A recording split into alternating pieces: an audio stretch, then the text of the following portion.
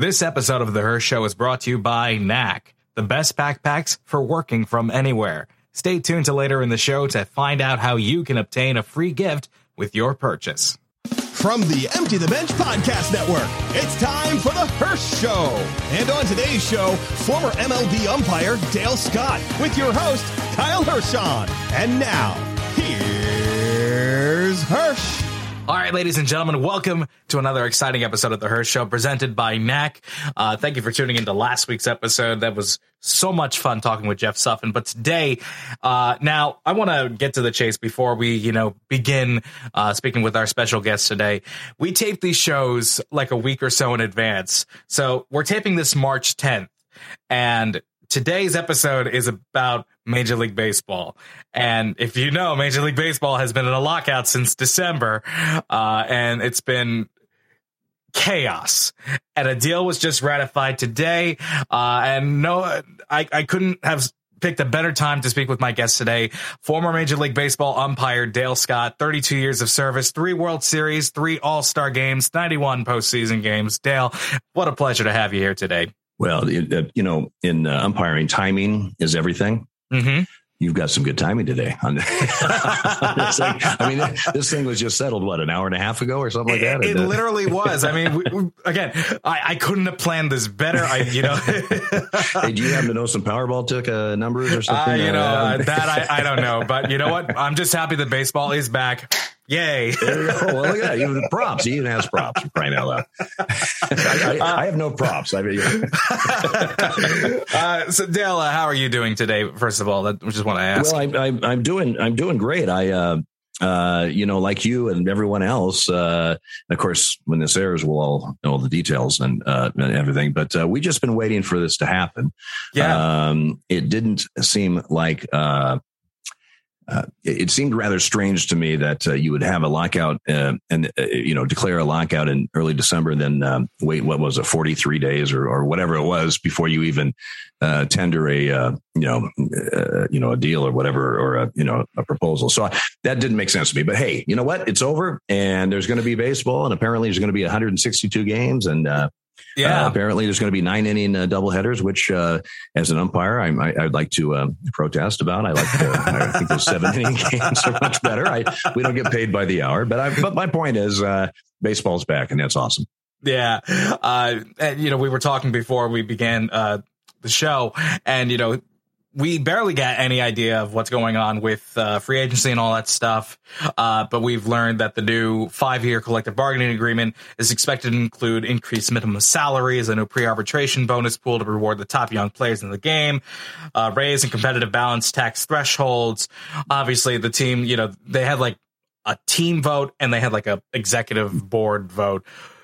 The Mets, Yankees, Houston Astros, the Cardinals, I think, were the ones who descended from the agreement, which is not surprising since they have a lot of money. But yeah, this free agency season is going to be crazy. You got Carlos Correa, you've got Freddie Freeman, Chris Bryant, Trevor Story. You got a lot of big bats and a lot of big pitchers still on the market. So the next 2 weeks or so are going to be absolutely nuts. Yeah, it should be quite a whirlwind, really, as we, spring training will be starting up. You'll have free agents, that'll be crazy. And then I'm guessing a smaller or a shorter spring training, like a more compacted one, I'm guessing, but I would think so. From what I'm understanding, spring training camps are expected to open on Sunday. Okay. So, and when we're taping this on Thursday, so pack your bags. Yeah. Exactly.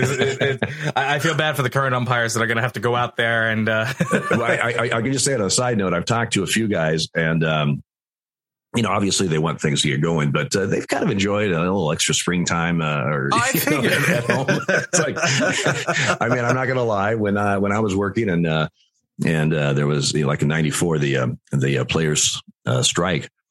It wasn't good for baseball, and I'm not saying it was, But I got to admit, that was kind of a fun August for me because I had half of it off in all of September. So I was, so I got to see all the Duck games. But anyway, that was a personal thing. I'm not going to get into it. I am glad baseball is back. Yeah, I think all baseball fans are just happy that the sport's back, so we don't have to settle for March Madness. At least in my opinion. I'm not a college basketball. You're a Ducks fan, so I'm sure. March Madness will not be maddening this year for the Ducks. Right now as we're taping, they're still in the Pac-12 tournament. So if they win the tournament, they go to March Madness. But I'm not counting on that.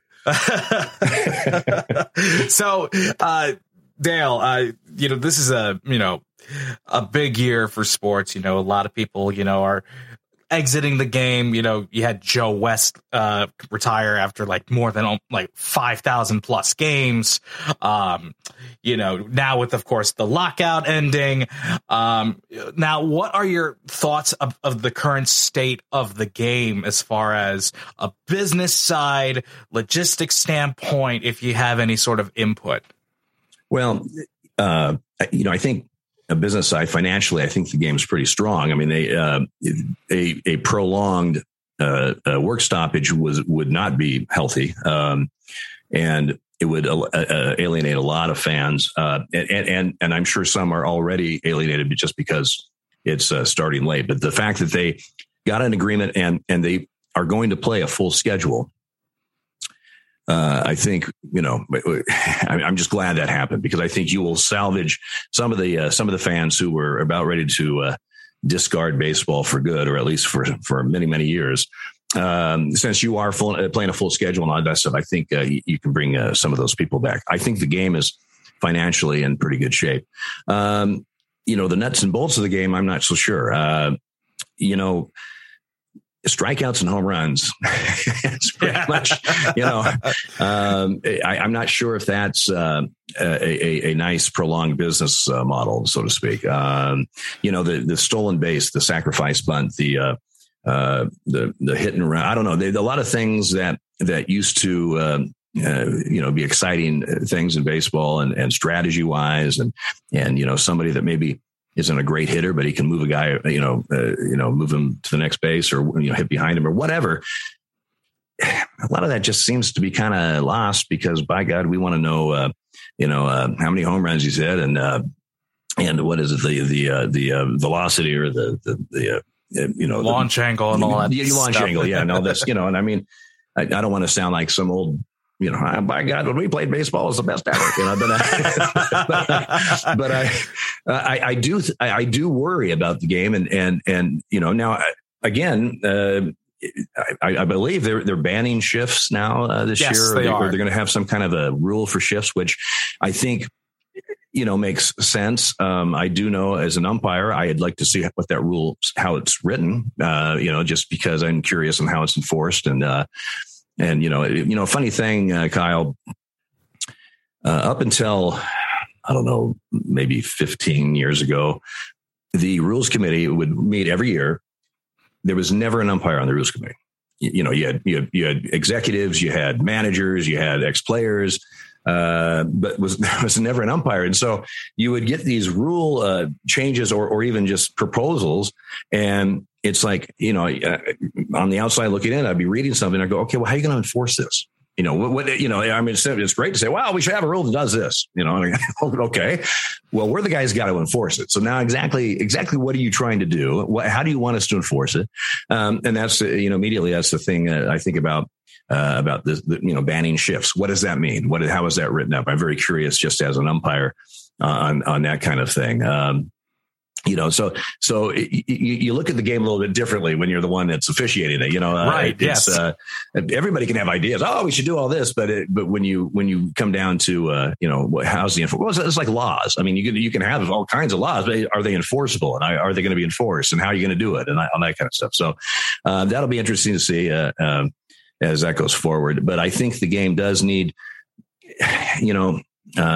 for the quote unquote, again, here I go again, younger generation or something, but where everything is on their phones and the attention span at times can seem, I'm not saying everybody, but at times can seem a little quick. You need to make sure that baseball, which is a beautiful sport when you know it, when you understand it, But you got to have some excitement. You got to have, and strikeouts and home runs. I mean, home runs are, sure, they're exciting. Let's give the pitcher.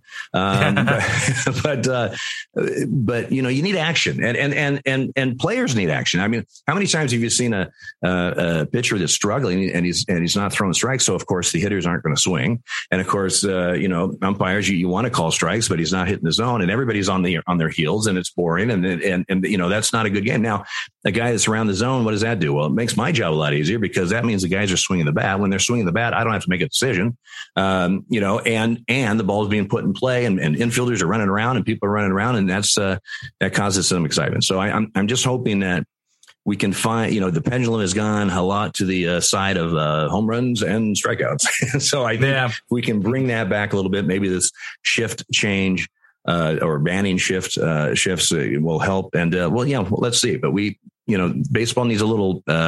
A little shot of excitement. I totally agree. And I don't know if I've ever heard an umpire's opinion regarding electronic umpires, having something in their ear call balls and strikes like a robot. I'm curious how you would have handled a robotic umpire saying, "Hey, no, this is a ball. No, this is a strike." I'd probably reboot it. Like I do my computer about 3 times a day. Here's the thing, Kyle. When replay started, the original part of replay was what we called border calls, and it was just from foul pole to foul pole, and it was home runs, spectator interference issues, ground rule issues, and it made a ton of sense because the four of us. We have to make a call on something that's 200, 250, 300 feet away in real time, one time.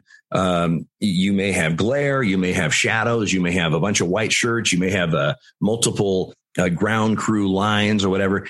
And when that play happens, both teams know they have monitors up their runways. They can see what's going on.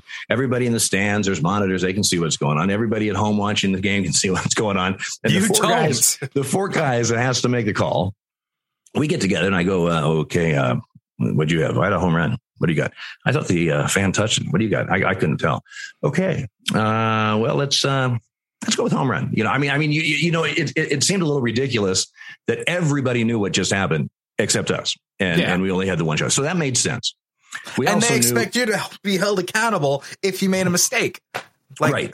And these ballparks now, which are, beautiful parks, and they're fan friendly. Well, let me tell you what fan friendly means to an umpire nightmare, because you have all kinds of spectator interference possibilities. And then plus you have places like Fenway that has, the big wall, and there's that line there, and there's a line over here, and you have this line over here. I mean, and if it hits the line, it's fine, but if it's above the line, it's a home run. And again, when we're making those judgments in real time, with the conditions we're in, of a day game, night game, shadows, whatever, that's it. So yes, replay made a lot of sense. We also knew once we entered replay into the rules, it's going to expand. And it did. And you know what? You asked the question, my feelings on the robot umpire. Well, first of all, I'm happy with replay. I like replay. I understand that replay is correcting mistakes. I understand that when we didn't have replay and I called a guy out that should have been safe, that was the tying run in the 9th inning, that all the story about that game every 20 minutes on ESPN is going to be about me screwing up a call. And it's going to roll and roll and roll. And you'll think I screwed up a call 70,000 times, and it's the same call. Okay. Now all of a sudden you get replay, that same call, I miss it. We go over, we overturn it. Guess what? They don't even a lot of times mention that the call went to replay, or if they do, it's a sidebar. Went to replay, overturn it, and then everything goes on. And I thought, you know what? I would rather have it. I never want to miss a call, but if I do, and we can correct it, because that's what the people want. That's all. They just want calls correctly made. Now, replay doesn't always do that, because you've seen replays where one angle goes, man, he looks out. Other man, he looks safe. And I mean, you just can't tell. Or exactly. I remember seeing one last year, play at the plate. The camera was right where you got to be. I mean, it was the perfect shot. And right when you needed the shot, the pitcher that was backing up got right in the view of the camera, right in the way. And you just go, you got to be kidding me. So replay is not going to solve everything, but it's going to almost always correct obvious mistakes and get some of those really tough calls correct. And that's what people want. That's all. Now we move to the strike zone and calling pitches, which is one of the most difficult things you can do as a sports official. It just is. I mean, you have a 3-dimensional, area that changes with every hitter, the high-low, and can change with every pitch because your strike zone is determined when you're about to, swing at the ball. Well, if you're down to bunt and you take the pitch, your strike zone is different than if you're swinging full. So the strike zone it can vary high-low, pitch by pitch at times. Right. Then you have, these pitchers that throw heat. These balls are dropping off the plate. They're very good at what they do. So it's a very difficult thing to do. And everybody says, well, you can't miss a pitch. You have to be 100%. You cannot miss a pitch. Okay. Well, that's our goal. Every time we go out there, that's our goal. But you introduce a robotic or automated strike zone, automated machine to do this. I'm not sure you're going to get the results you think you're going to get. And I personally think, Kyle, this is just my opinion. Yeah. If this ever makes it to the big league level, they're going to have to redefine in the rule book what a strike is. I think they're going to have to define a strike that best fits the robotic, machine or whatever. That makes sense. Yes. And how they're going to do that, I don't know. But my example is, by rule, any pitch that goes, is in any part of the strike zone, by rule is a strike. All right, great. So you have a pitch that is on the very outside corner at the front of the plate on the very bottom of the knee, right? Just barely hits that, but the ball is moving out and it's moving down, and the catcher, is catching the ball outside and off the ground. Technically, that's a strike. Most of the times, umpires will not call that strikes. Why? Because they're not accepted as strikes in the big league level. The only person who wants that as a strike is the pitcher, because they want everything a strike. But it's just that pitch, it just isn't accepted. Now, a machine's only going to do what it's programmed to do. And so if it clips that day, it's going to call a strike. And okay, fine. I mean, maybe everybody will adjust to that and everybody will be happy with it. I tend to think that may not be the case. And these pitchers are very good.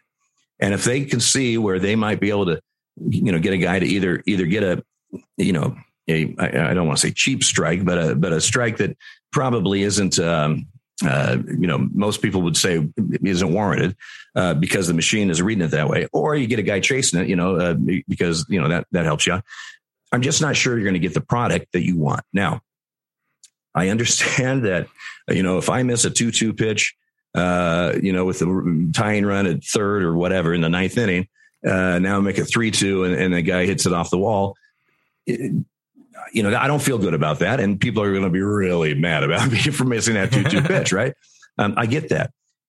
My thought process as I've thought through this, instead of having a robotic strike zone, instead of having a plate umpire with an earpiece, and there's other issues there too.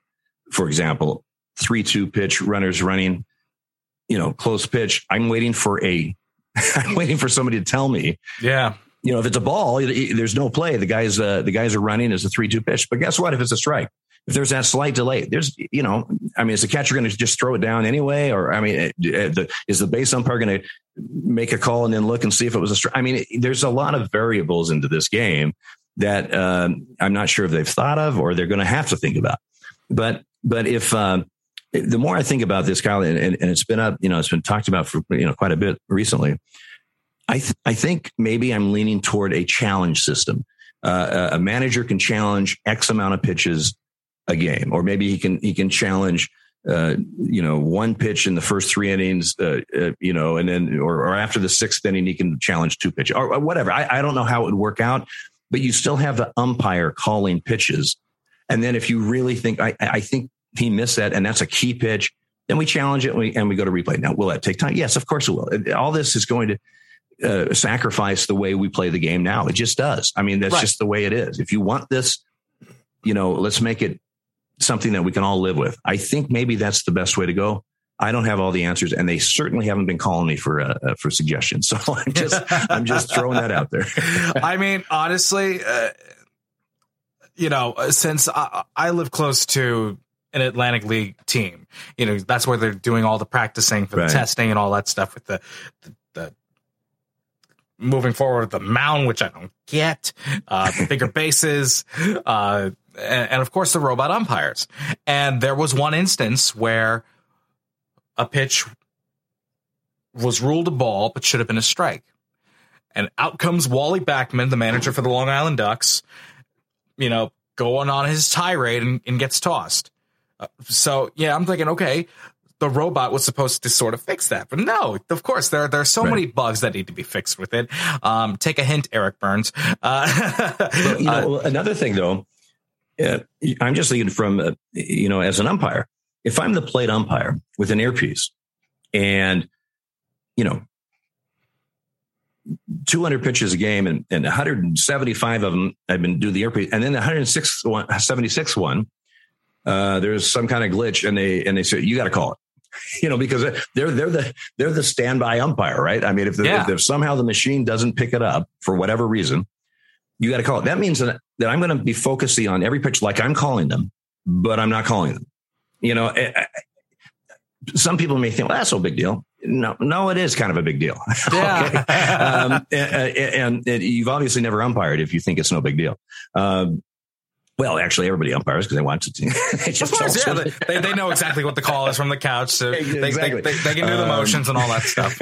So I just a lot of things that I'm not sure. I'm not saying that they haven't thought out. Well, I guess I am saying it, but there's just a lot of things going on there that are involved with umpiring, and I'm just not sure making it a video game is the way to do it. And to take it a step further, and I do that when I talk to groups and that kind of stuff.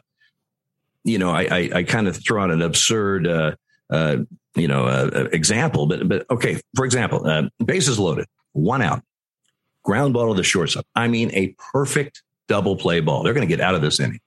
And it goes right between his legs. Do we go, well, after further review, he usually makes that call. We'll give him 2 outs. I mean, right? I mean, we don't do that. Okay. The guy screwed up. He made a mistake. It happens. Because why does it happen? Because we're human. So you want a human game played by humans, but you want it officiated by a computer. So there will be 0 mistakes ever. You can never, ever, ever have anything wrong. That's not reality, in my opinion. I mean, God forbid that happened in '86 with Bill Buckner. That would have sent Land into a frenzy. Well, yes, there would be. After further review, Bill gives you an example. I mean, there's just so many variables, and you're going to get what you get, and I don't know. I just don't know if sometimes on paper or sometimes the idea is, oh, that's great, that'll be perfect, that'll be wonderful, and then to try to implement that, it's not practical. No, I mean I was, ever since they started with getting rid of the 4-pitch intentional walk, that's still my biggest pet peeve. I hated when they got rid of it, because I mean the best example I could give with why they should have kept the 4-pitch intentional walk, Miguel Cabrera against the Orioles. A bad pitch got in front of the zone. He hit it, and I think the Marlins ended up taking the lead and winning the game, out of an intentional pitch. It's so rare that something does get off kilter on the, when you're intentionally walking a guy. But it does, or it can happen sometimes. Yes. Sometimes you have that. He got it a little too close and the guy hits it. Sometimes he got it too far and it's, to the backstop and somebody scores or whatever. Yeah. I mean, there are so many different variables in this game that, that's why I think baseball is just the greatest sport in the world, Well, I mean, and you're right. Like, when I started umpiring it when I was 15, and every day until I, they carried me off the field in a stretcher. you never know what's going to happen when you walk on the field. You have zero idea what might take place in the next few hours. I mean, it's the same game. It's the same rules that you had the night before. But tonight you may have a perfect game. Yeah. Or you may have a 13-12 after 2 innings, or you may have 2 triple plays, which happened to me in Boston one night. Wow. And by the way, they were Gary Gaetti told me both times they're going to turn a triple play, and the very next pitch he turned a triple play. Insane. But I mean, you just don't know what's going to happen. You might have a hitter that, hits 5 home runs. I mean, you just don't know. And so that's the beauty of sports. And that's the beauty of baseball, is that even though we're playing by the same rules that we played yesterday, and we'll have the same rules tomorrow, in this series, you just really don't have a clue. And as an umpire, I have to be ready for anything. I have to be ready for, whatever may happen, both physically, like, diving catches or whatever, but also, rule wise, I have to understand and call obstruction if I have that, or interference, or something like that. So it's just a beautiful thing, a very challenging thing as an umpire, but one that when you walk off the field, you may have everybody screaming and yelling and want to, hang you up. But if you're honest with yourself, you can walk off the field and say, you know what, I did a good job today. That was a really tough game to work, but I did a good job. Or you could have a real smooth game and no one says a word, but you walk off and you say, you know what, I wasn't as good as I could have been. There was a pitch here and there's a pitch here, but it didn't matter in the course of the game. So there's not a lot of brouhaha, so you have to, as an umpire, you have to be very honest with yourself. Yeah. I mean, you were talking about, when you got started with Major League Baseball, of course, things were different back then in the 80s. I mean, of course, you had AL and NL umpires, and then, of course, 99 mass resignation, and then kind of merged into one. You were in the American League. Correct. Right? Okay. Yeah. So, I mean, you've seen a lot of things. You've seen a lot of historic moments. You were there for Justin Verlander's 2 no-hitters. You called one, and I think you were, first base? Yeah, I was on the bases for his 2 no-hitters, and the one no-hitter in Detroit, the series before. Well, Ron Kulpa was behind the plate. Yes, the plate job he had right before that was in Oakland, with Schilling and oh yeah, and he lost, I believe, a perfect game in the 9th inning. It may have been just a no-hitter in the 9th inning, but either way.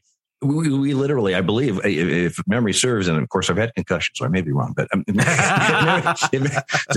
catchphrase now, maybe not. But I believe that I think there was 2 outs in the 9th, and then he lost it.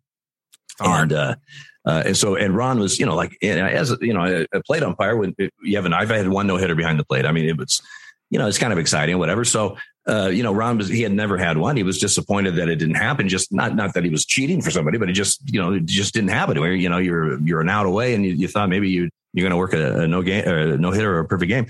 His very next plate job, he has a no hitter. He works a no hitter. So, again, you never know what's going to happen. Yeah. I think honestly, the greatest example of, something like that would be Jim Joyce and Galarraga, the perfect game in Detroit that should have happened but didn't happen. I just felt horrible for Joyce. That is beyond an umpire's nightmare, and that's almost a script that a Hollywood agent wouldn't. That'll never happen. What, 27th out and the pitcher's covering and he misses. I mean, come on. When would that happen? Well, it happened. Yeah. And it was a nightmare for Jimmy. And it's really that was a catalyst. They were getting ready and thinking about it, but that was a catalyst to get replay, extend replay. But that's a great example also of where replay would have corrected an obvious mistake. Don Denkinger in Game 6 of the '85 World Series, that play at first. I mean, Don Denkinger, like Jimmy. I mean, Don has a resume. I mean, the man I think he should be in the Hall of Fame as an umpire. Big games. He worked big games his whole career. He was behind the plate in the 1-game playoff in '78 with Boston and the Yankees. This guy can umpire. he's remembered for basically one play in the World Series, and I get that. That's an occupational hazard as an umpire. Yes. You can have 100 great calls. You have one that you missed. By God, that's the one we're going to talk about. That's just the way it works. But my point is, Jimmy, a great guy. That same play, if it had happened to a younger umpire, a rookie, or even just been in the league a few years, it could ruin a career. I mean, because a guy's confidence would just blow up. I mean, that's a tough thing to respond, to rebound from. Luckily, and I don't mean luckily for Jimmy, but luckily it was a senior guy, a respected senior guy, yes, who handled it, and might I add the Tigers handled it extremely well also, but who handled it very professionally, very honestly. I mean, when you saw him at the press conference after the game, and I've talked to Jimmy numerous times about this, initially when he first made the call, he thought he was right. I mean, he wasn't. I mean, sometimes an umpire, you make a call right when you make the call, you go, you're thinking my mind's set out, and here I am, calling the guy safe. What am I doing? I mean, it sometimes that happens, but most of the time, or a lot of the times, you make a call and people are reacting and going, hey, I saw that. I had it, but he soon realized when he saw the reaction of. I mean, he soon realized, he goes, in his mind, I thought I got that right, but this reaction right here is not your reaction to oh, that's close. I don't know, Jimmy. It was a reaction of, what are you doing? I mean, it was that type of thing. And it's when he got off the field right after that. And he asked his partners, did I kick that play first? And they all went, yeah, I think he did, and he felt horrible. He felt horrible. And, he handled it so well. And I think that's where the fans, like you said, you felt bad for him. Oh yeah. I think people realize that this is a guy that really, really cares and about what he's doing.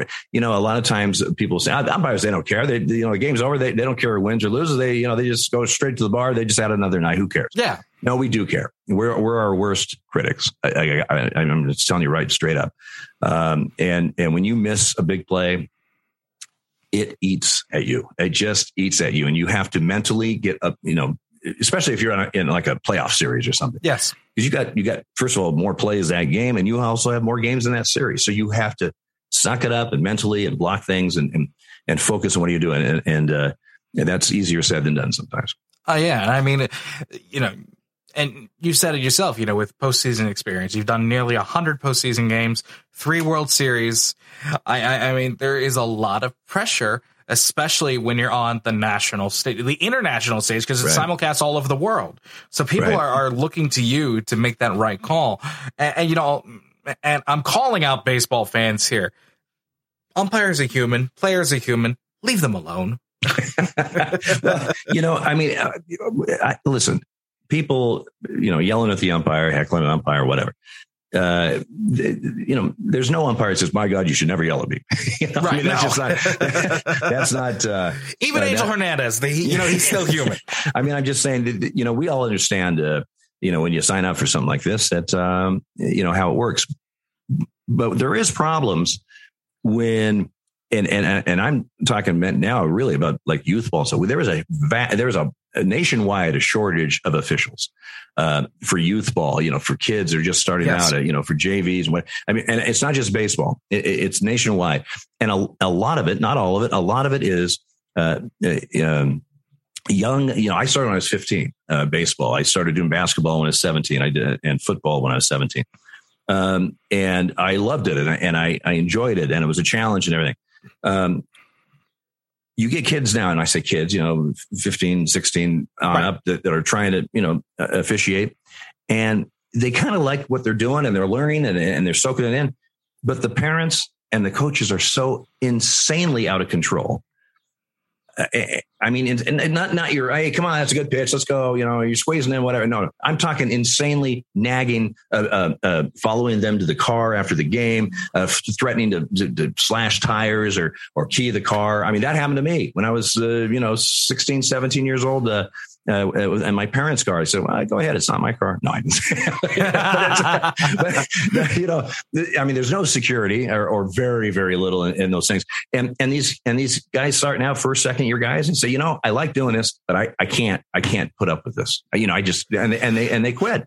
And that's not all the reasons we have a shortage, but that certainly is part of it. And plus, you got to remember, and I'm off target a little bit, off topic. But you got to remember, you know, these kids starting out in baseball, they're learning the game, right? You know, I mean, there's some are better than others, obviously, and you have all-star teams and these travel teams, whatever, but they're learning the game. Well, so a lot of times are those umpires. You know, you don't get college D1 umpires for travel ball. Okay, I mean, it's very rare that you're going to get somebody. I mean, people expect some umpire to be perfect when he's also learning the game. He's learning to umpire. That's the kind of games they work when you're learning to umpire. Are the ones that the kids are learning also. So cut them a little slack, please. I mean, goodness gracious. I mean, it's insane. Just seeing all, you know, I mean, there are tons of examples of where parents are just, I don't even understand, you know, these kids aren't even paid they're not even paid like lunch money to play these games, you know. It just doesn't make sense. Quite honestly, and I remember, you know, way back when I was doing, although the parents weren't nearly as bad in the way things are now.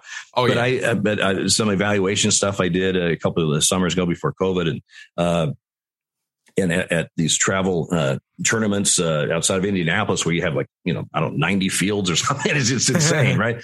But you know, I heard umpires that work there, and you know, sometimes the kids out on the field are going, God, I wish he would shut up. You know, maybe it's not his parent or whatever, but I'm just saying they're embarrassed. They're embarrassed when some of these parents are just raving on about something. You know, it's like, just calm down. You know, let the kids play a little bit. Let them learn the game. Let the umpires umpire. You know, they're going to make mistakes. Just, you know, I mean, it really is. I don't know. It makes me insane. Yeah, it's like I wish, you know, people would say to the parents, it's like, okay, you're not expecting this kid to be the number one overall draft pick. And, you know, if they get like $1 million contract, do they expect to give it to them? Like, I mean, right. I mean, just take it in for what it is. Enjoy the moment and watch your son or daughter learn the game. And some are going to excel at it and be really good. A lot of them are going to have fun doing it, but they're not going to be, you know, I mean, the vast majority aren't going to be in the big leagues or anything. So just calm down, you know? Yeah, absolutely. All right. So we're going to take a quick break. When we come back, we're going to talk about the life and career of Dale Scott as a major league umpire and a new book that's going to be coming out very soon this spring, coming out right there. There it is right there. It's called The Umpire's Out. We'll take a quick break for our sponsor, NAC, and we'll return with Mr. Dale Scott. Hey everyone, it's Hirsh. Right now, I want to take a few moments of your time to talk about today's sponsor, NAC. If you're like me, I'm constantly on the move, whether it's for business or leisure. And since I cannot stay away from my work, I need my laptop, tablet, and my phone with me at all times. With that being said, carrying all those gadgets can be a bit of a hassle, so I needed to find a way to safely carry all of my electronics with style, since everyone apparently judges how you look. That's when I found NAC. With NAC, there's no need to choose between style and functionality, designed for professionals who need function and convenience without looking like a student. With its patented design, NAC is the first backpack that expands for more capacity when you need it. The sleek exterior, organized interior, and professional appearance help you look your best at the office or out in the world. Now, this is what I want you to do. Get a NAC bag today and stop worrying about how you look when carrying your life essentials. Use the promo code Hirsh, and for a limited time, get a free TSA-approved lock with your purchase. Just add the TSA lock to your cart with your NAC bag of choice. I got olive green because that's my favorite color. And use the code Hirsh at checkout to get it for free. Go to nacbags.com for your chance to get a bag yourself. And now back to the show. All right, we're back. Former Major League Baseball umpire Dale Scott is with us on the Hirsh Show. So you began your career in the mid-'80s. You've had a lot of career highlights. And I think one that I think a lot of people know you for is you were the umpire that gave Yankee skipper Billy Martin his final career ejection. Yes, I was. Now, I'm not a Yankee fan by any means, but that moment just resonates because everybody knew how notorious Billy was. Managers like Billy Martin, Lou Piniella, Lloyd McClendon, they'd always have these tirades. I mean, and you've got to experience it yourself. Earl Weaver's a best example I could also give, but how was the interaction? I mean, obviously not good. He got pissed off at a call you didn't even make. It's not good. It wasn't even my call. No. Well, that was my third year. It was a Memorial Day, 1988 in Oakland. The Yankees were there. It was a 5:00 start because it was ABC Monday Night Baseball. Yes. They actually, to bookend with their Monday Night Football franchise, they had for a few years Monday Night Baseball. But, obviously I knew who Billy Martin was, but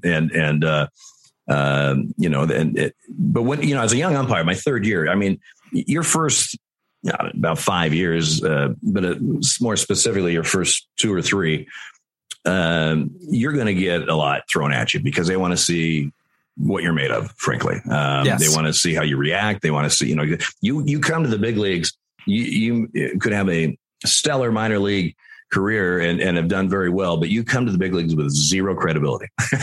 You have to earn that with the players and managers and frankly with the media and the fans too.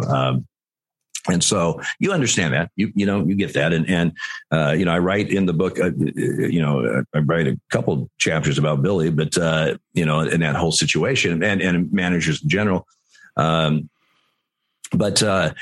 You learn like, your first couple of years and you have a play that, really isn't that close. It's a close play, but it's not right, it's not that. Yes. And you're going to hear something, or you have a pitch. I mean, and I sort of you'll call a strike right down the middle and that ball's high and you go, come on.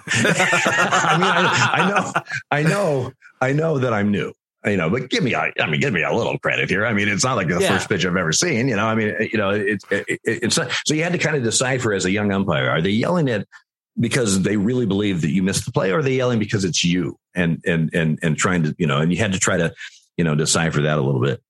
But with Billy, he was I was at first base. Rick Reed was at second. There was nobody out. First hitter at the bottom of the third was actually Walt Weiss, played for Oakland and. He hit a shot to Bobby Mitchum at second base. Well, the question was, did he catch the ball or not? It was right on the ground, right near the ground.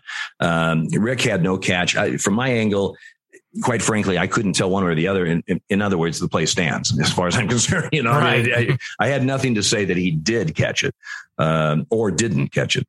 It just was there. Rick had it. I'm going to back him up on it because I have nothing different. And so as Billy comes running out, to argue, he from the first base dugout, of course, he runs by me and he said, "You saw him catch it." I said, "No, Billy, he trapped it."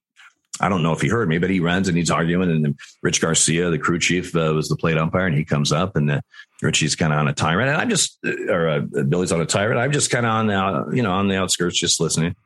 And suddenly he just turns to me and he goes, "You saw him catch the ball?" And I said, "No, Billy, he trapped it." And he said, "You're full of." Blankety blah, blah, blah. Yeah. And when you personalize it, you are full of, or he could have said, "That's full of blah, blah, blah." And that's fine. But he said, once they personalize it.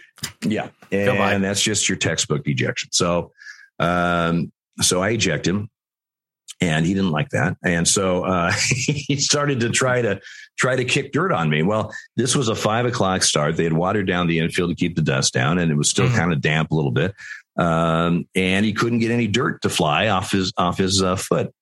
And at one time he just nicked my knee with his. It was not intentional, but he just nicked my knee with his foot. So I'm pointing down. I said, "Billy, you just kicked me, Billy. You just kicked me." And he's telling me all kinds of stuff. And so he can't. A couple kicks, he can't get any dirt. So he just bends down and picks up 2 handfuls and just does a chest pass. Boom, dirt right onto my chest. Jeez. And, of course, he's already ejected there anyway. And Richie finally was able to kind of escort him off the field.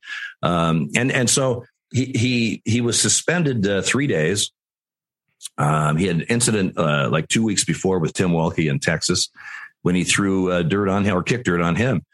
And so he was suspended for 3 days. And he came back and he was, kind of a model citizen for a couple of weeks or whatever. And then And then we actually had him, the Yankees, in Detroit.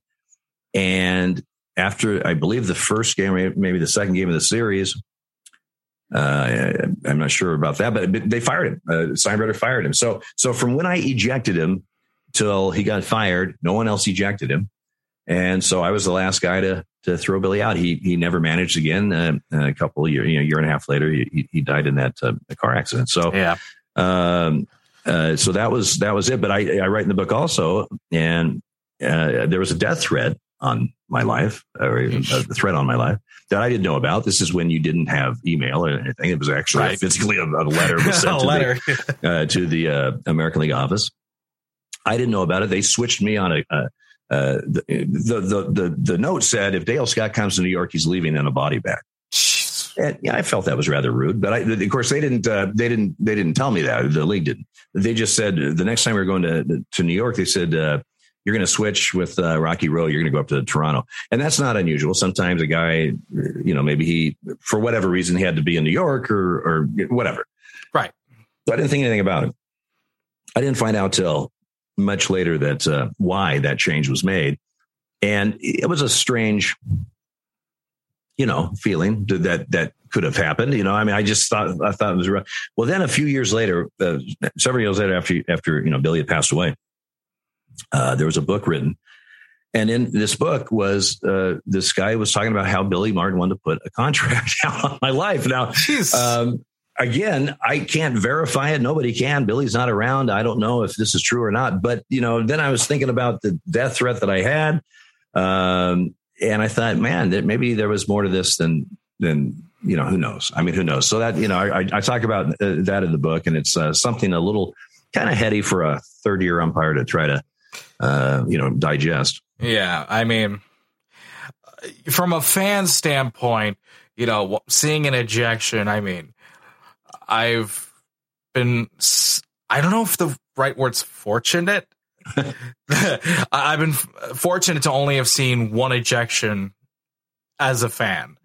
But, you see all these hot mic videos coming out. And of course, I think the one that leaked with Tom Hallion and Terry Collins, right. You see that a lot. I mean, was there ever a player or a manager besides like Billy Martin that really got nasty with you? Well, I had, this is a game of personalities too. I mean, I could walk on the field with my crew, and we have a certain manager, and all three guys on the crew, just get along with him pretty well. And I don't, or I get along with them well, but a couple, it varies. A guy that I may, have a decent relationship with on the field. One of my partners, they can't see eye to eye. The managers that I had some issues with, one was Cito Gaston up in Toronto. Him and I just didn't, if I said it was a day game, he'd say it was a night game. If I said the sky is blue, he would say it's red. I mean, we just couldn't agree on stuff. And I'm not sure why. I never had him as a player. I never had him in the minor leagues.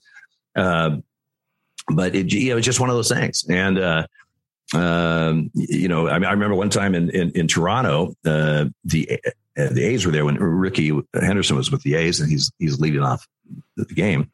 Very first pitch of the game, I call a ball, and I hear Cito go, "Come on, don't squeeze him." One pitch. I've seen one pitch, and he's already started. It's like, this is going to be a long night. Yeah. And then one time in Texas, there's players, and they weren't exactly buying my strike zone, and so I, Cito, he yelps a couple times in the dugout, and it's nothing unusual. But then he goes out to the mound and makes a mound visit with the sole intention of not visiting with the pitcher. And I knew it, and so let's get this over with. So I march up there, and as I approach the mound, he said, "Dale, where are those pitches?" And I said, "Cito, we're not going to talk about pitches." And he goes, "The hell we are. And you've been squeezing us out, blah, blah, blah." So I eject. Goodbye. And he said, he goes, "Well, I'm sick and tired of this." He goes, let's finish this once and for all. After the game, meet me outside and we'll finish it. We'll take care of this. And I said, wow. I said, at the time it was, league president was Dr. Bobby Brown. I said, wow. I said, Dr. Brown's going to love the fact that you're threatening his umpires. And he goes, F Dr. Brown. I said, well, he's going to love that too, because that was in the report. Cha-ching, cha-ching, cha-ching. So Cito and I, just didn't get along. But although when he came back years later, they had fired the first time they fired John Gibbons in Toronto. Cito was working in the front office, and they had an interim manager for the rest of the year. Well, we happened to be in Pittsburgh when that happened, the first game of the series, right before I was leaving the hotel to meet the guys in the lobby.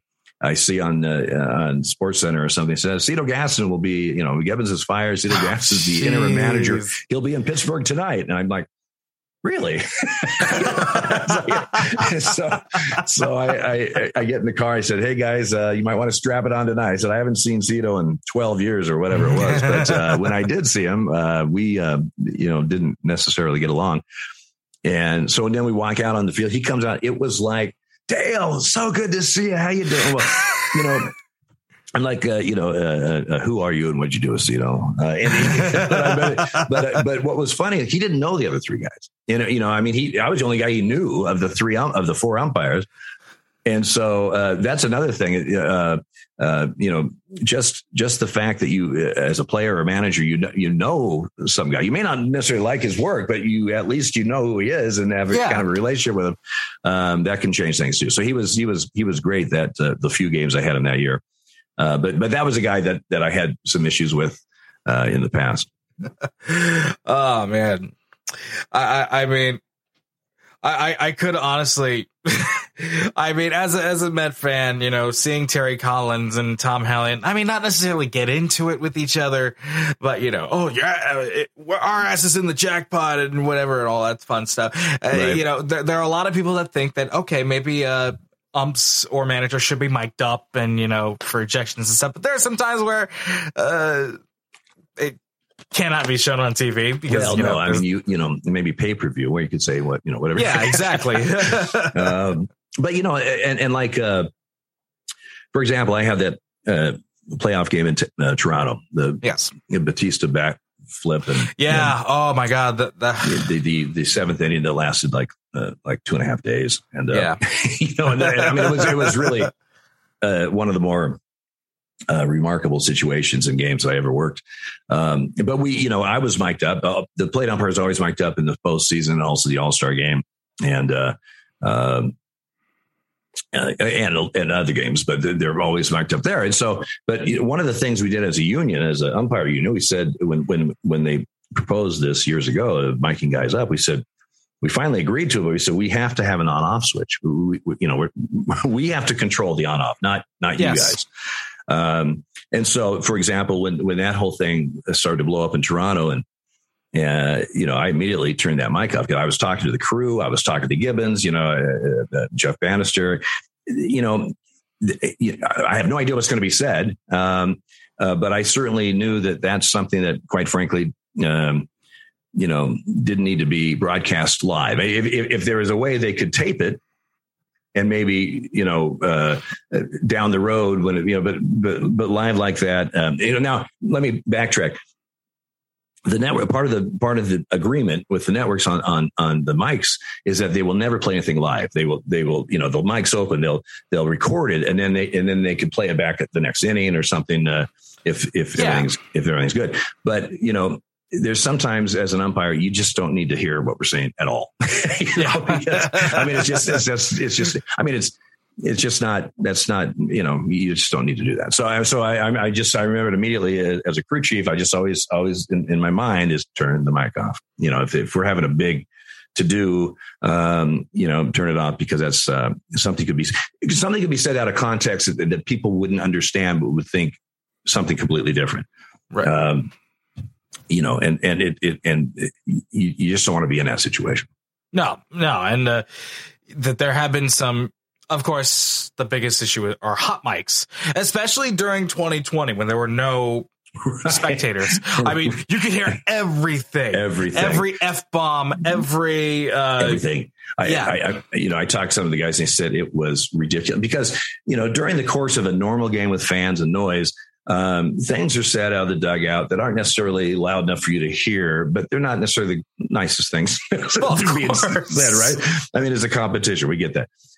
in 2020, when there were no fans and anything, I mean, you could hear everything, and players quickly realized, they're going to have to kind of, because they may not even, they're not even intending for you to hear it. They're just talking to the guy at the end of the dugout or something, but you could hear it. But I talked to the umpires, some of the guys that year, and they said, it's so eerie. It's just so weird. And I just know from my experience, people say, my God, when you have a full stadium and this, I said, and they're all booing you or whatever, that's noise. It's just noise. Because my next call, they might all be cheering me. They're actually not cheering me, but you know what I'm saying? Right. But when we've had like a long rain delay or something and everybody left, there's just a very few people left. You hear everything in the stands. You hear everything, So I'd much rather have the place full than semi-empty, where you can hear every single thing that's put out there. Oof. Yeah. I think when fans were just able to start coming back into the games, I mean, I came back, I think it was what was designated as Jackie Robinson Day. Right. It was like the 23rd of April or something. And I think at that point, only 33% capacity was allowed at Citi Field. And of course, it just happened to be one of the most historic games for Jacob deGrom, 15 strikeouts, complete game, 2 hits. So, I mean, that kind of crowd noise, and then compare that to the last game I went to when the Mets came back against the Nationals with Todd Frazier hitting that 3-run game-tying home run. Compare that to 2021 at the very beginning. It just felt so bizarre. Yeah. And, and just broaden that out a little bit. I remember, watching the NFL or watching, college games. It's just with no crowd. It just was stupid. I understand it, but it was just, you just didn't have, and they're piping in the noise and stuff. They're trying to do something, but it just, you just were so thankful that we could finally get back to the stands. I'm glad we're pretty much past that point at this point. Right. So I want to talk about the book.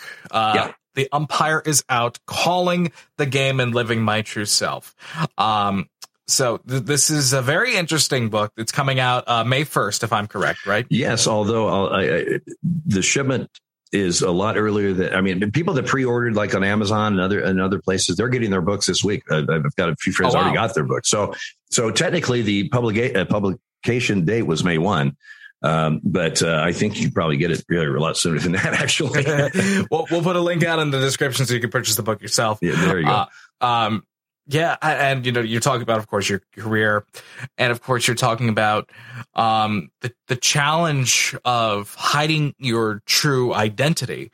Because pretty sure everybody knows at this point that you are openly gay, right? And you kept that hidden for so long. Especially, with different generations of people, it's definitely much more common now and much more accepting, which is fantastic. Right. But back then, it's like, they could have put a bounty to your head because you had a different preference. I mean, it's so scary to think that could have been the reality. Well,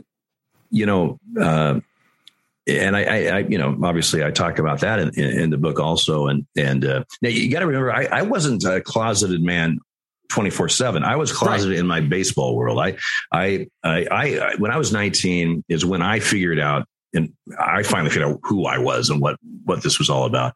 Yes. And I made a vow when that kind of epiphany happened, and all of a sudden, oh, I get it. You're gay. Okay. And this was like in 1979. And so I looked in the mirror and I said, okay, that's who you are. That's what you are. How are you going to deal with it? And, I just told myself from that day forward, I was not going to look in the mirror every day and lie to myself. I mean, I know who I am. And I was, that's fine. But I also knew that this is something that society isn't ready for, or, I'm certainly not in a situation now where I can, hey, everybody, So I wasn't out in my baseball world, in my baseball life. And in a way, it was kind of easier in a way because I didn't work in the city that I lived. You know, I would be gone and I would be in other cities and right. And that helped to be able to hide who I was. But and I actively tried to throw off the scent, you know, and that's the way it was. But you have to remember, you know, as I started writing this book and I was researching some stuff, and I literally, my very first game in professional baseball after umpire school was in the Short A Northwest League in Bend, Oregon. That was literally 2 weeks after the very first reported strange cancers were young men in San Francisco and New York were catching these exotic cancers, for lack of a better word, and they weren't sure why. Well, of course, that was HIV and AIDS. That's yes. The beginning of that. So my career paralleled that virus. And as a young gay man in a world where nobody knew the first few years, people were scared to death of this virus. You remember Ryan White and couldn't go to school and was ostracized and he was one of many. I mean, I always thought if they knew I was gay, first of all, I would never advance. I would never get to my dream of the big leagues. I probably wouldn't even get to A ball or double A, because I just figured that would stymie any advancement whatsoever. Exactly. But now, not only if they found I was gay, but now with the HIV thing, I would have partners who wouldn't even want to work with me. I mean, they'd be afraid to touch a towel in the locker room that I touched, because of the lack of information at that time, and people were scared, and I it was a different time. It's hard, people may not understand that didn't live through that how that weighs on a gay man. I mean, that was 22 years old, and and so that was, that brings a lot of I was living a double life is what I was doing, yeah. And I was well aware of it. I wasn't lying to myself, but I lied and threw off. It was deceitful or whatever with other people, just because that was how I was going to survive. And then it went full circle. By the late 90s, I had partners and stuff, or umpires. It's just one by one at first, just coming to me and saying, "Hey, out of the blue, I know you got a different lifestyle than we do, or I do, or whatever. But I just want you to know I'd walk on the field with you any day. You're a good guy. You're a good umpire." And I just want you to know that. And of course, immediately my shields go up because I've been so used to, being this other person in my baseball life. But, in the back of my mind, I'm going, well, a couple things. One, obviously I'm not as good of an actor as I thought I was, because they've all figured this out. And, but then again, if you're, for the last, 15 years, you're going with your roommate to, Australia. It's like, I have an idea that's not your roommate. I'm just asking that, it doesn't take a brain surgeon, but anyway, but it also started, that was the beginning of me, starting to let my defenses down a little bit. And so when I came out publicly in 2014, this was not a surprise to the umpire staff. This was not a surprise to the executives on, at that time, Park Avenue and Major League Baseball. The people who signed my checks, they knew. Mm-hmm. They all knew. In fact, when Mike, my husband now, at the time, we've been together since 1986. We were registered domestic partners in the state of Oregon. And if you did that, then he could go on my insurance and get some of the things that married people, spouses could get, which was a big deal. I mean, that saved a lot of money and that kind of stuff. And so the league knew, and the umpires knew, but who didn't know? The teams didn't know, the fans didn't know, the media didn't know. And that was, as the first active male official in the Big Five sports to come out, it was kind of a big deal for about a day and a half. So that was about it. But, you've done quite a bit of work being, a pioneer for people, for LGBTQ plus people throughout the country. You've been inducted to, I believe it is I forget the name of the Hall of Fame. The Gay and Lesbian Hall of Fame. Yeah, the Gay and Lesbian Hall of Fame. And I think, I was actually, before we met up today, I was looking at some old stuff, and I happened to notice that there was somebody who wrote out to say, hey, I'm wanting to become an official, but I didn't want to, tell anybody that I was, gay, whatever.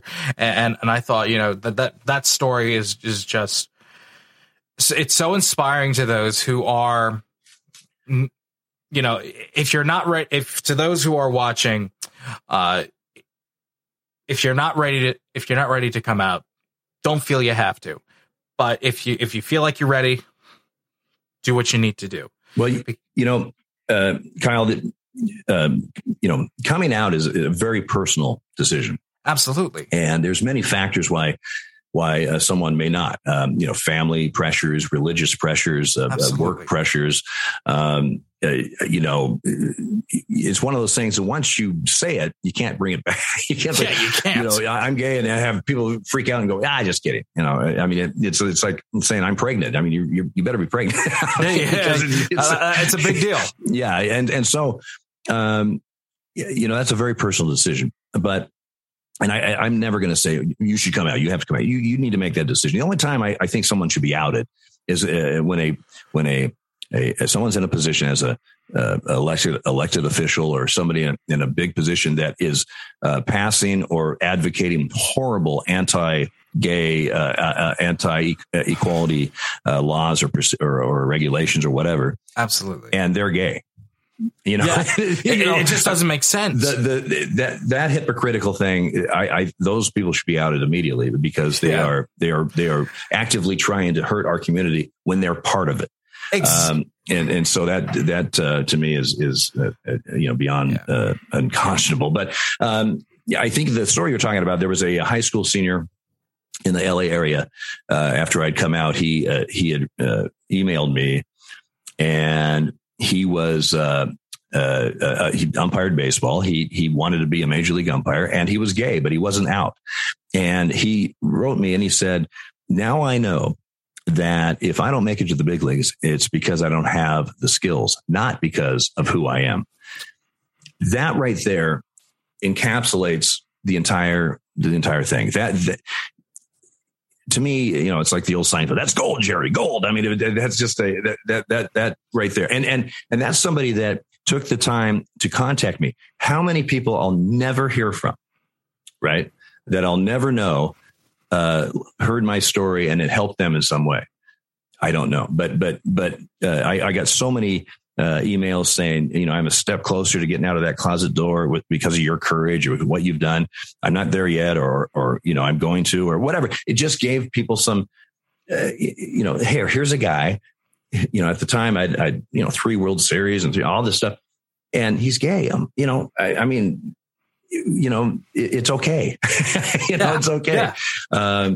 So that's part of the reason I wrote the book. Is to be able to share that story and hope, it would have been great when I started out umpiring when I was 15 and realizing who I was, to have seen a major college umpire or a major league umpire who was out. It's of course a much different time. I get that, but that would have been, that would have been a great thing for me to say, hey, look at he's able to do it. I'm able to do that too if I've got the skills. So that's another reason why I wrote the book, is I'm hoping and I'm, if it can help one person to manage this obstacle course called life as a gay person, it's well worth it. Absolutely. And to those who want to get the book, you definitely should get it wherever you can buy books. The Umpire is out, Calling the Game and Living My True Self. Dale Scott with Rob Nyer, and foreword by Billy Bean. Billy Bean. The great old Billy Bean. All right, so let's take a look. Let's see. Now that, we're getting closer to having a full baseball season, I'll bring out the prop again. Ow, I burned myself. Paramedics, We have a burn victim. We have the fire on standby. Would somebody get that extinguisher, please? Yeah, right. Now that we're starting to get back into the thick of it of a baseball season, when I want to know what it was like to be an umpire on the day of a game. You've done it for over 30 years. I want to know what your routine was like, what your pregame ritual was, if you had any superstitions or whatever. Well, every guy is different. Prepare for a game differently. I was one to, when I had a big game, especially behind the plate, more than anything else, I was one that wanted to. I didn't want to be around people, frankly. Yes. Night game, I'd go have lunch and read the paper, which nobody reads papers anymore, but that's what I did. I might just go for a walk just to kind of get out of the room and of course sometimes in the postseason the weather isn't the greatest of course for something like that. But for me, my routine is I was pretty quiet. I'd be in my room. I would maybe watch TV just to take my mind off things for a while. A lot of times Marty Springstead, 20-year umpire in American League, and then our supervisor for another 20 plus years, and a great man.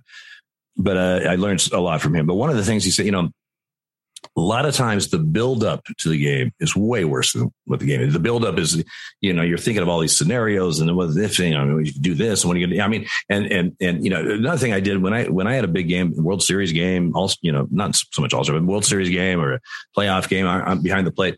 I don't watch the build up. I won't watch ESPN for 3 hours as they talk about the game. Because I don't need to know. I don't need to know all that stuff.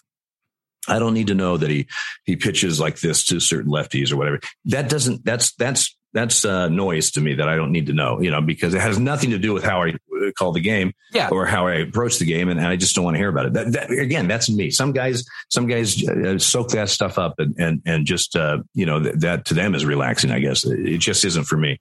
But that's how I would approach it. And like I said, 9 times out of 10, the play ball and the game starts, this sounds like a cliche, but guess what? It's the same game you've been playing. It's a lot more important because you got all the cameras, but they still got to pitch the ball and hit the ball and field the ball and run, and that was kind of my mental, how I approached those big games is that, guess what, Dale? So guess what? No matter how quote unquote big this game is, you're doing what you've been doing for the last X amount of years. And the only reason you're doing it is because they have faith in your, to put you in that position and confidence to put you in that position. So, so just approach it that way and as best you can and just focus in and then keep going. And once the game started, you're in your element again, you're doing it. So, I mean, imagine, of course, the pressure of, being the one hitting the ball or throwing the ball, but, everything relies on everyone in the black or the blue shirts. So, I mean, without there's no game. Well, we're not the reason they're there. People are there. Well, yeah. And we're not the reason that this is being televised around the world today, but try to play without us. And they're trying. They got a robot umpire pretty soon. And they're going to have, so they're trying. But you understand the responsibilities you have, and what's riding on this, but that's not how you approach it. You approach it just like you do everything else.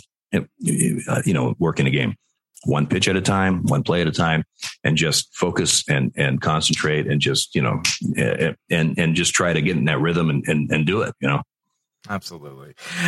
Dale Scott, former Major League Baseball umpire. It's been an absolute blast talking with you about baseball, the greatest game in the world.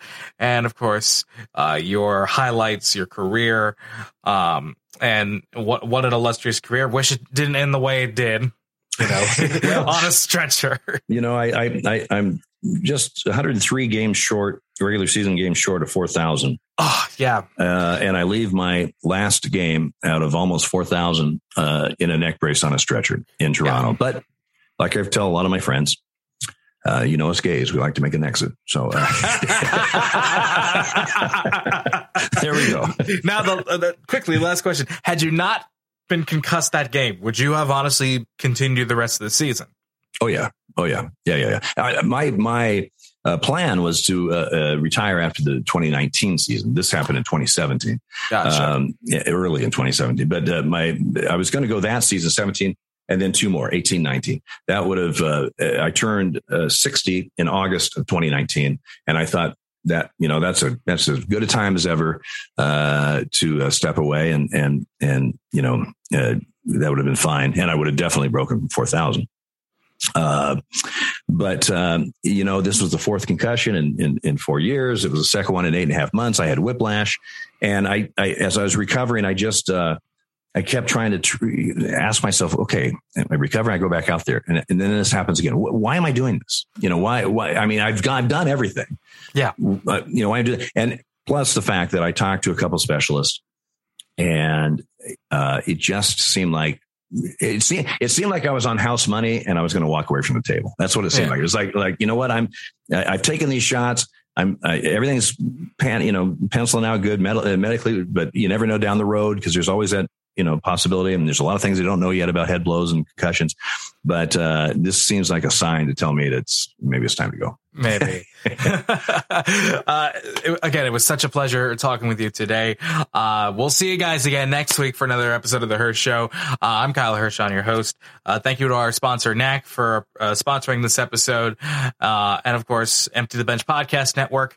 And of course, Nick Morgeson, who is our producer. He was supposed to be here with me today. Unfortunately, he's unwell. So feel better, Nick. Hope you feel better, Nick. Yes. We'll see you guys next week. Have a good day. Thanks, Kyle. Dale, you such a pleasure speaking with you, my friend.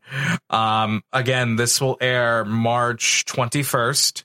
Yep. We'll send you the links so you can share them, and we'll of course put links for your book for people to purchase. I'm gonna get this book myself so I can get a good grasp of your life and career. Well, I hope you enjoy it. There's some pretty funny stories and things that went on and off the baseball field. And it's not all serious about the gay thing, I mean, it's, but it also, I just tell it the way it was, that's how I, you were an umpire for 30 plus years and this is your story. Exactly. So I hope you enjoy it. And I really appreciate you letting me come on and help plug it. Absolutely. Yeah. Let's talk again soon. Sounds good. If you ever, if you want me down the road sometime, and just, how to get a hold of me. Yeah, absolutely. All right, Dale. Appreciate it. Thanks so much. You got it.